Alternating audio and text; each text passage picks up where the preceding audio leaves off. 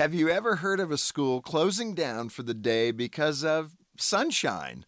Well, one school did it, and their reasons might help you create a little joy in your kids' lives. Hi, this is Jim Daly with Focus on the Family. In the midst of an especially rainy spring, the weather broke just long enough for Washington State to enjoy a rare sunny day. In response, Principal Bob Sampson posted a simple message on his school's website: "School canceled due to great weather." As he told reporters, in a world that's got a lot of hard things going on, it's fun to create a moment of joy.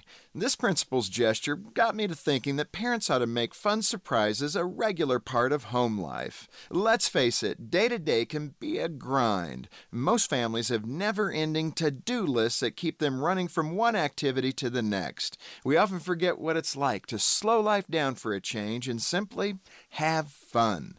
So here's my challenge to you. What can you do to delight your kids this week? It doesn't need to involve a great deal of time or money. Even picking up a milkshake for them on the way home is sure to bring smiles to everyone's face. After all, Bob Sampson is right. In a world that can be tough, it's fun and important to create moments of joy. For more information on creating fun memories with your kids, visit FocusOnTheFamily.com. I'm Jim Daly.